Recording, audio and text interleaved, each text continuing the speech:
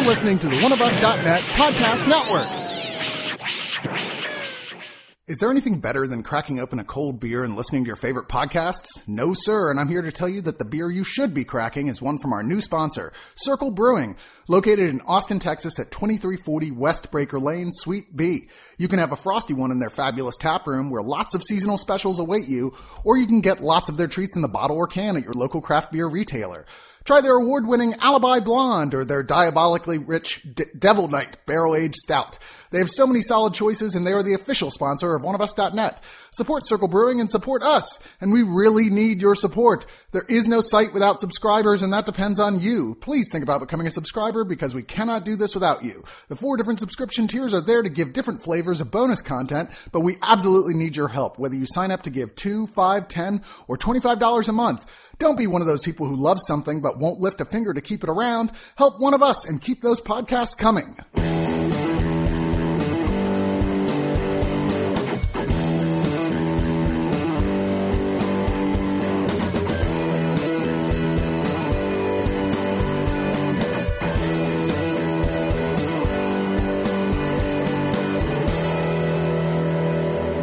Man, Ben and I are coming out of another movie tonight ever start talking about this movie, Spider-Man Into the Spider-Verse. We're like, should we just record 20 minutes of us just going squee? Because I'm not really sure. There's a point of this film where I'm like, I love this film so thoroughly and so just like every frame of it that I almost don't want to talk about it for fear of someone who hasn't seen it spoiling any aspect of it. Well, no, I will probably spoil the shit out of this movie purely on accident. I love this movie so much that, as I said to Chris before we even walked into the last movie, is the only reason why I'm free to review this movie is because it's not in theaters yet for me to see it again. Right. Pretty much, yeah. And this is okay, so it's shaky where this takes place in the canon of everything. And there's a lot of discussions to be said about that because it definitely ties into some things, but then maybe it doesn't. And then they've been very sort of iffy about like whether or not this might even in some way tie into the MCU possibly. I mean, Marvel has said, shrug. I think they're kind of waiting to see what people think of it before they decide whether or not they're going to maybe later acknowledge aspects of it. But hey, for those of you out there who have been saying, yeah, Peter Parker's great, but what I really wanted to see was a Miles Morales Spider-Man film, here you go. But wait, you also get Peter Parker. There's more. Peter Parkers. yeah, and more. Like you're so like, many more. Yeah, I like Peter Parker and I like Miles Morales, but what I really want is Peter Parker. Is Spider Gwen. Chris, I'm going to save you from yourself because we're going to go raving into this movie. Let's talk about who's here. I'm Ben. I'm Chris. And I'm Mike. Wow, look at you starting. In my 2099 I saw us going down the path where Mike will start raving about this movie for the next 30 minutes, and we'll forget to even talk about plot. We'll just talk about every little nook and cranny of this movie that is gorgeous. Well, fine. So you're going to boss this thing, then go ahead. What is the plot of this film? Well, the plot of the film is we're following Miles Morales first before he is Spider-Man with his dad, who is a cop, who is played actually by Brian Tyree Henry from who everybody who watches Atlanta will know him very well. Yeah, Paperboy. And we have Shameik Moore who plays Miles. Who I'm trying to remember when I saw him from. I think he was in Dope. Yeah, and, he was in Dope. Oh, that's right. I saw him in The Get Down where he was Sheldon Fantastic, which he was pretty awesome in that too. A deeply underrated show, by the way. It really is. Second season was mixed, but whatever. Go on with the plot. Yeah, sorry. So basically, Miles is a kid who lives in Brooklyn. He got accepted into a really smart STEM school, really fancy downtown where he literally lives in a dorm for the week and goes home for the weekend type of thing. Still not really sure on it, but basically he gets there. He's kind of messing up somewhat on purpose because he doesn't want to be there. He wants to go home to live in the hood. He loves his Uncle Aaron, who basically taught him everything about... Played by Mahershala Ali? Of course, one of the coolest human beings on the planet. And yeah. Basically like, yeah, man, you just got to, do your art, know your vibe. But pretty much while he's hanging out with his uncle, he's doing some spray painting and gets bitten by a spider. Not your regular Peter Parker radioactive spider. This thing seems to be bouncing between being pixelated and something else, which we learned later on seems to be related to actually going from different dimensions.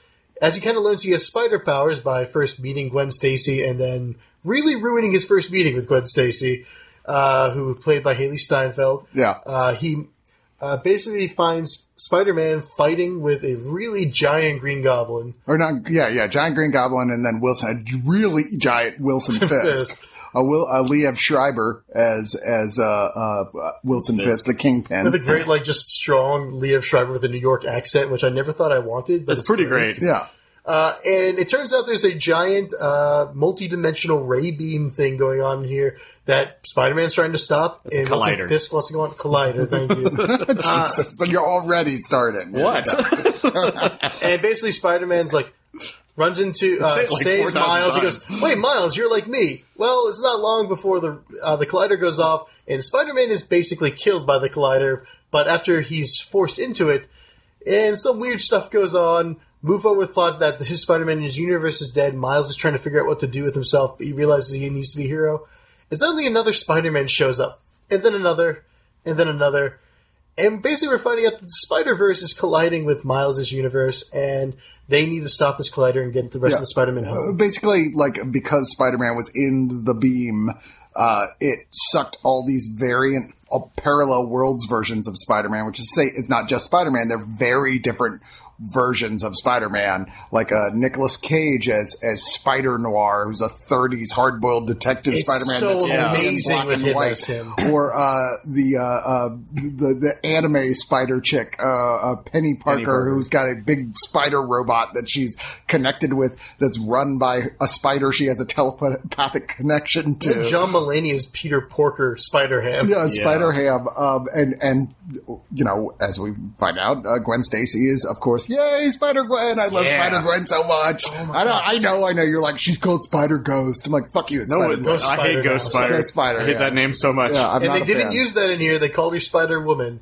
So yes, I was really happy that they stuck with the original names and plots. But it's a bunch of them getting together and basically, we got to stop Kingpin, and also we keep glitching because we're not supposed to be in this universe, so there's a time limit before we die if we stay here, and we've got to figure out, basically say, well, you got to activate the thing, let them activate the thing again, but so we can go back, but then also shut it down, and who will be the one to shut it down?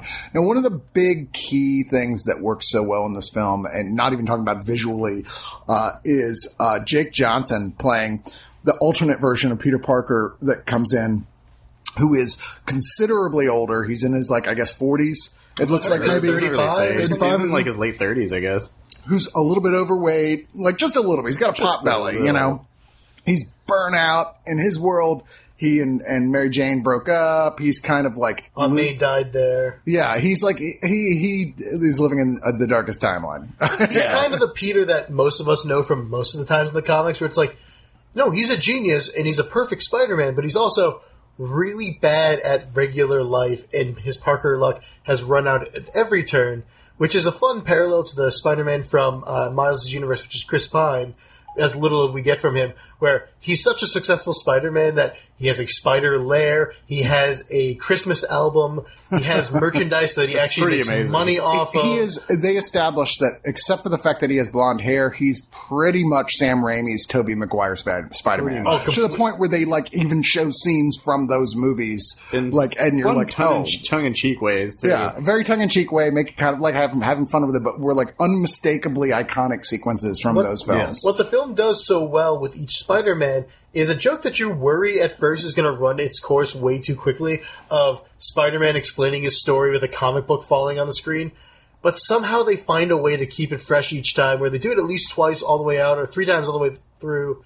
And then the third time they're like, let's do 3 at once, because we know you're tired of this, so they're going to talk over each other and show how stupid each plot is. Well, it's such a great way of explaining every single person to a new audience, though, which I think was super creative. They found a way to do that as a device, but also, in the end, kind of make fun of their own device, which made the whole thing kind of great. And there's even stuff here, I was describing this movie to someone, and they were like, ooh, Ang Lee's the Hulk? I'm like, okay, hold it. Hold that thought. They fucked up that for everybody. Because I get where you're coming from. You're a little afraid of the on-screen comic panels and the onomatopoeia appearing on screen and that sort of thing. I get it. That Ang Lee did that wrong. This does it so well, and it does it sparingly and creatively as fuck that you're constantly every time it happens, you laugh. You're like, also, it helps that it's a cartoon. Yeah, it helps that it does help that it is a cartoon. That is for sure.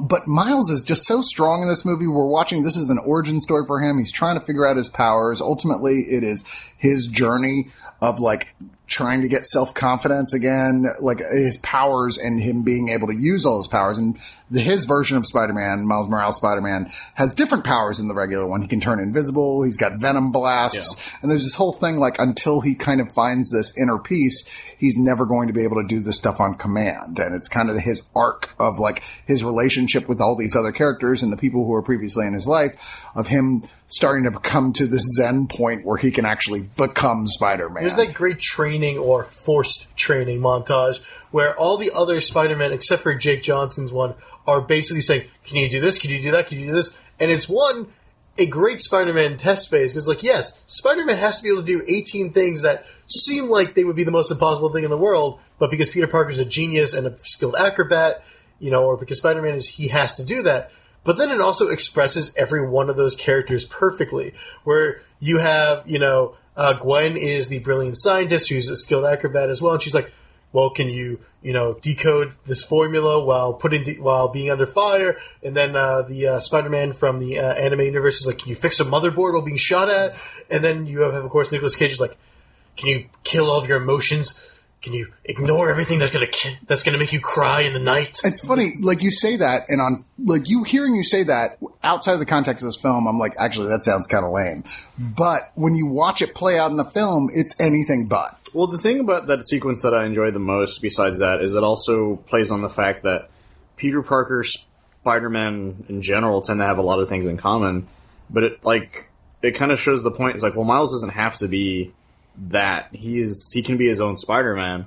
And the movie keeps alluding to that fact by the fact that he can't do the things sometimes they mention because he's not Peter. He's not a variation of Peter Parker in some way.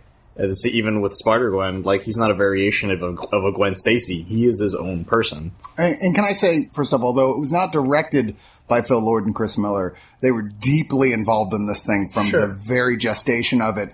Phil and Chris produced this. Phil co-wrote this. The story is by him. It's based on Brian Michael Bendis' triumphant run of Ultimate Spider-Man about Miles Morales, which is... So many Bendis references.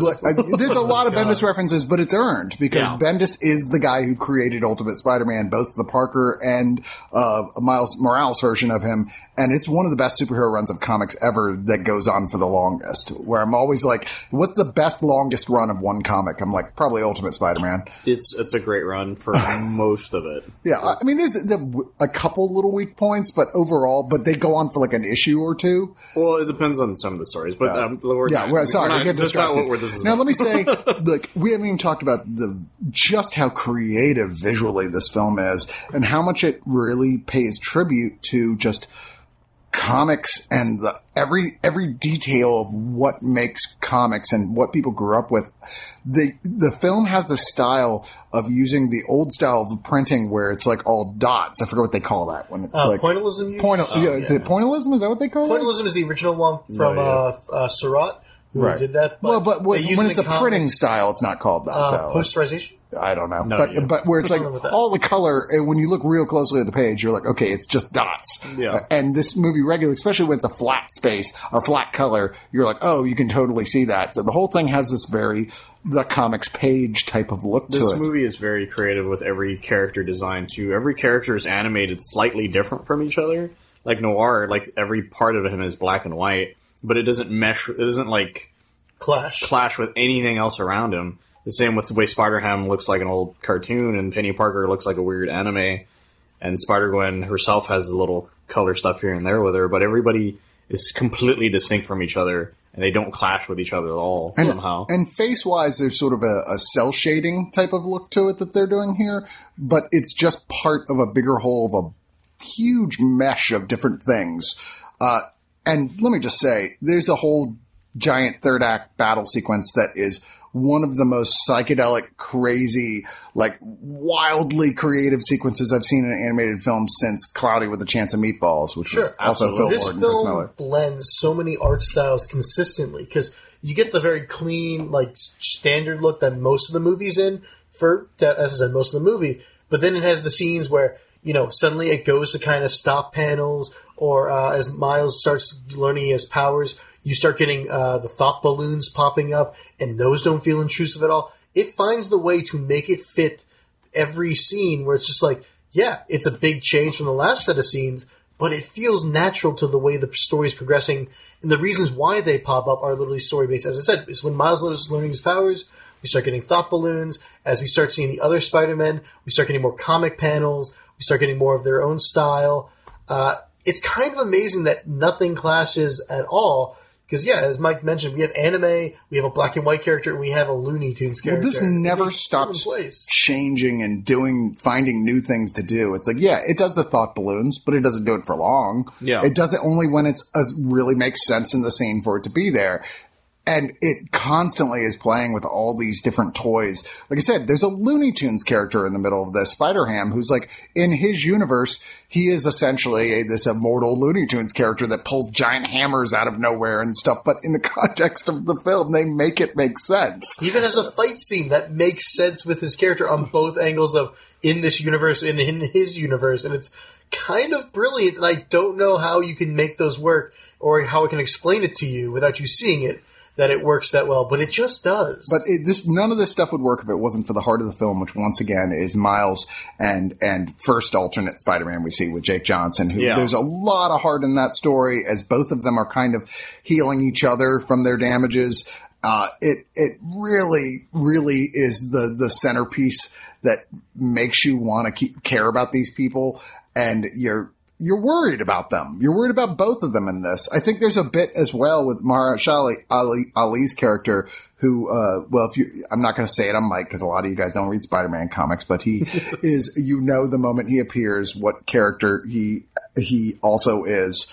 And you're like, oh shit. I spent the whole movie going, I don't want this to happen, but I know it's going to happen. And I kind of feel bad for myself that I know it's going to happen, because when it happened and the reveal was made, the audience was like, yeah, I love that. Like, because we're giant comic book nerds, so we know exactly what's going on with certain characters.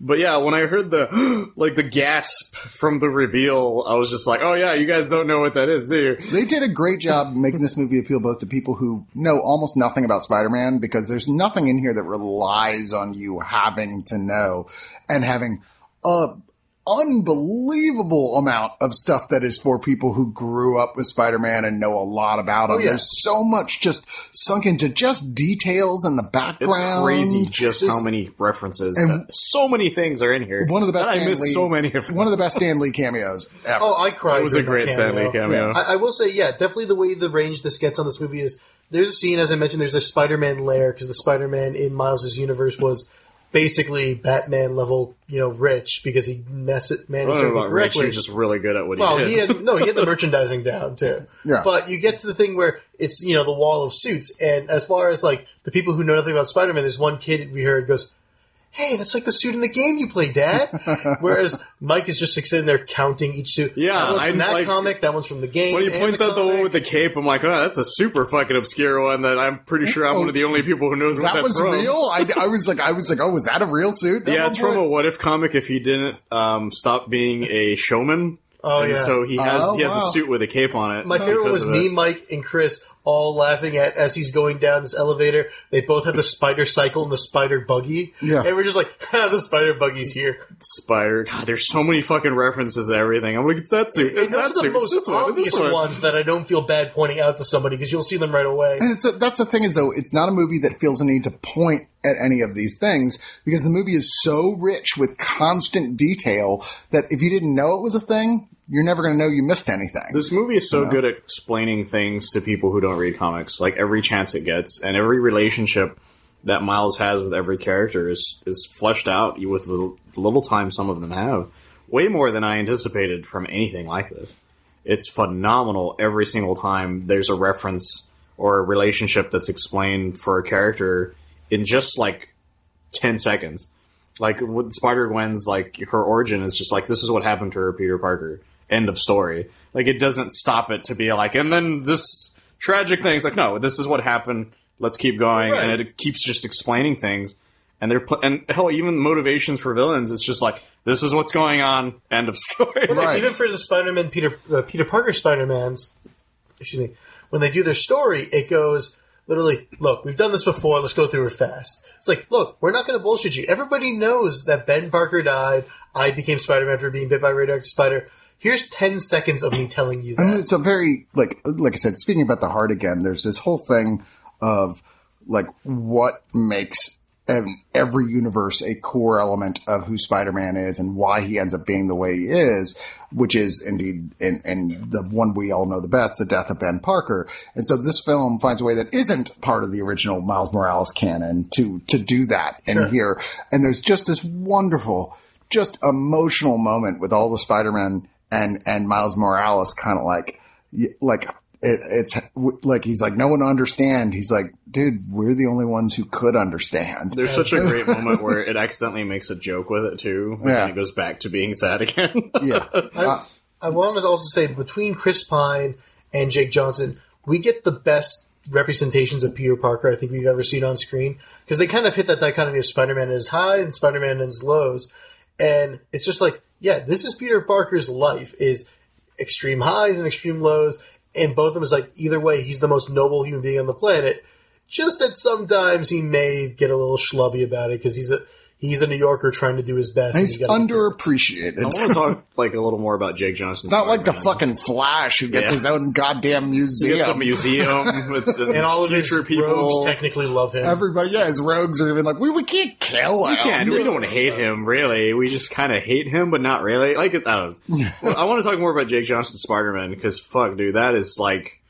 He's like my spirit animal kind of thing. I can give you that one. Because that dude is like, he's the Spider-Man that most of us probably would end up being. Yeah. Kind of thing. He's a Spider-Man who's I'm exactly like him now, except without spider powers or nobility. Pretty much everyone in this room is mostly actually Jake Johnson Spider-Man in real life without the spider powers.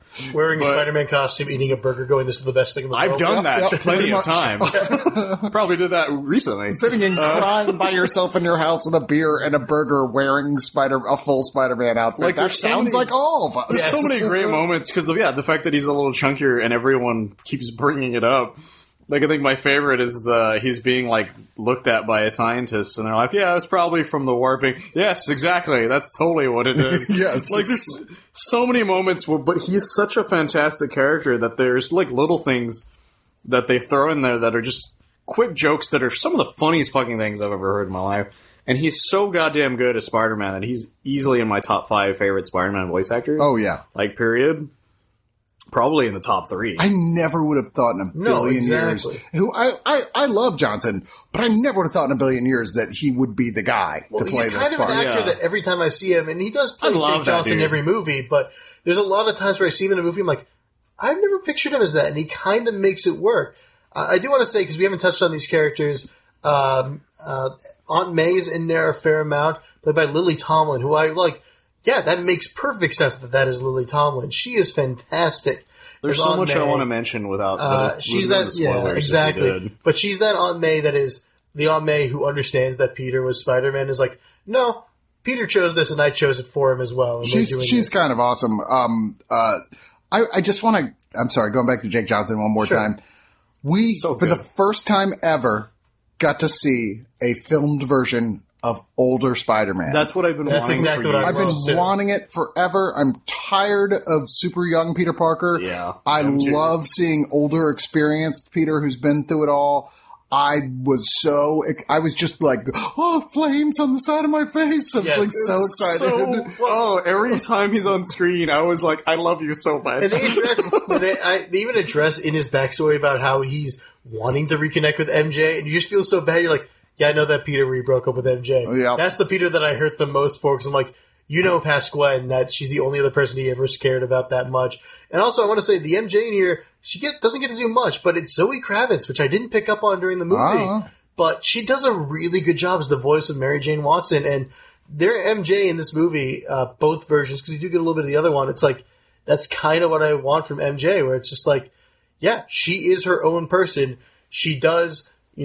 she loves Peter deeply, but she also has her own drive, and she will go for that drive in every scene. Well, let's go to final thoughts. Ben, get us started. Sure. I think we've all agreed on this, and you guys can correct me if I'm wrong when you do your parts, but this is probably the best Spider-Man movie. and maybe even the best animated movie this year. I haven't seen all of them, but I will say, as I said earlier, every scene that's visual is different. Everything has its own style to it, and while it keeps some uniformity so that you don't lose your mind completely, it is so original. Every 15 minutes, it feels like something different has happened.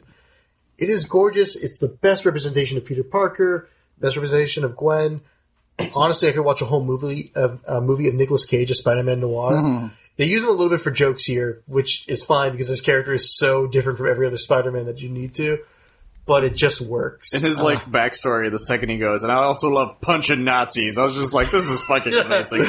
I want to say, if you haven't looked it up, Slash Film had a great article that included a video of some of the actors performing some of the lines in the movie. And Nicolas Cage's are the best because he's going full arm motions. He's so good. Leaning into the microphone, and it's hilarious to watch. I honestly adore this movie. It's hard for me to say anything other than a 10 out of 10, just because it's so just everything I want from a Spider-Man movie, a Spider-Man comic. And they hint at a sequel. They've actually already announced a sequel. Okay, good. Yeah. They hint very strongly at a sequel. It also is one of the best credit scenes, which I don't want to spoil. So good. Till the end of the credits. You will be very sad if you miss the very end of the credits. It's so fucking fantastic. So overall, I give this 10 out of 10. Other Spider-Man universes I'd love to see them tap into. Here's Mike going with, is there a higher rating than 10 out of 10? Yeah, holy shit, guys. There's so many things I want to say about this, but I would end up spoiling the movie. So many fucking things. But, goddamn, yeah, I'm with Ben. It's the best fucking Spider-Man movie, I think, hands down. It's the best animated movie this year, hands down. Every single fucking character is so goddamn magical every single time they're on screen. Spider-Man Noir, Nicolas Cage's version of him is a lot of fun. Sure, he's a little different from comic book one, but I don't give a fuck. He was so much fun. Same with Penny Parker. She's a more charmy, fun version of that character because her universe is dark as fuck. In the comics. Yeah, comic book-wise, her whole thing is this whole dark story.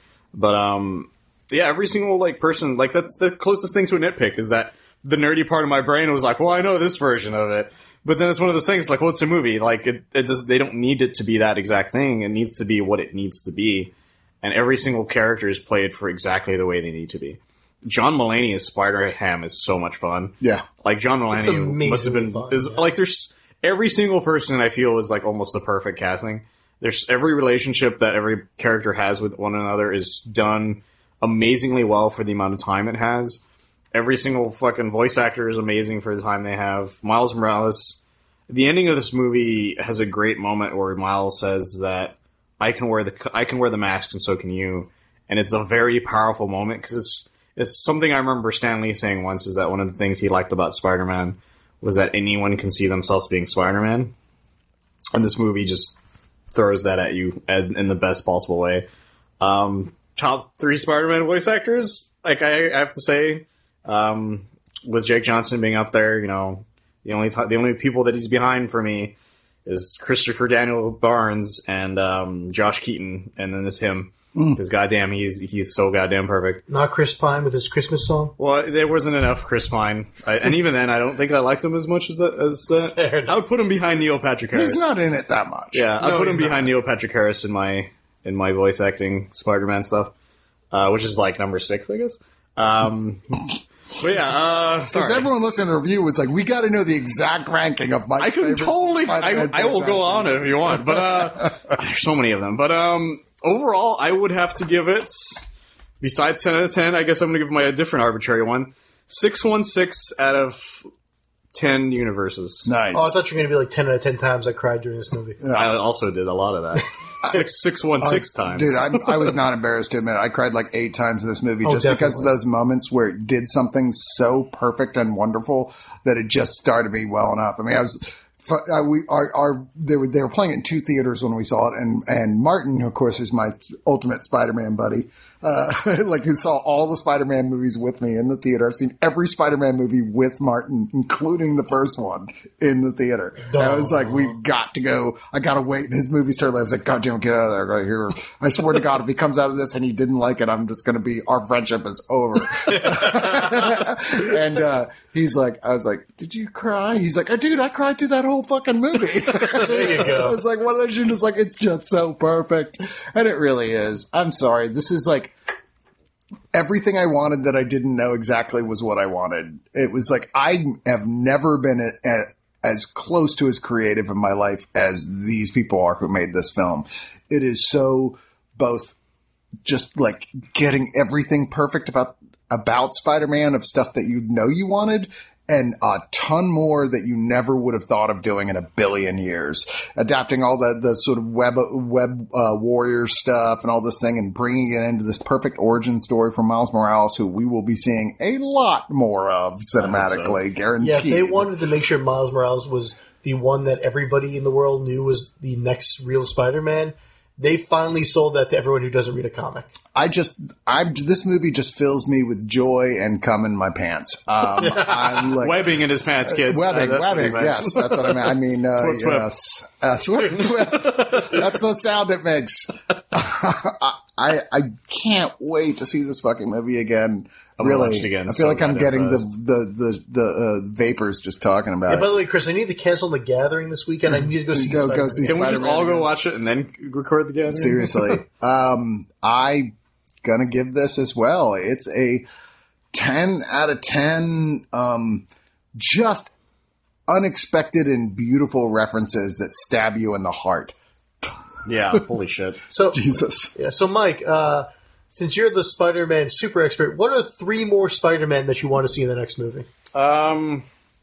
Off the top of my head, probably 1602 Spider-Man would be great. Oh, yeah, that would be cool. I would also love Spider-Punk to show up. Oh, yeah, that was the one I kept thinking was Spider-Punk. Spider-Punk's a great character. And then one we can't say because I'd rather not. That one I would say, but I can't say it. But I guess if you know Mike at all, you'll kind of guess. You'll know exactly who it is if I say. I'm trying to think of one other one. All I can say is they do.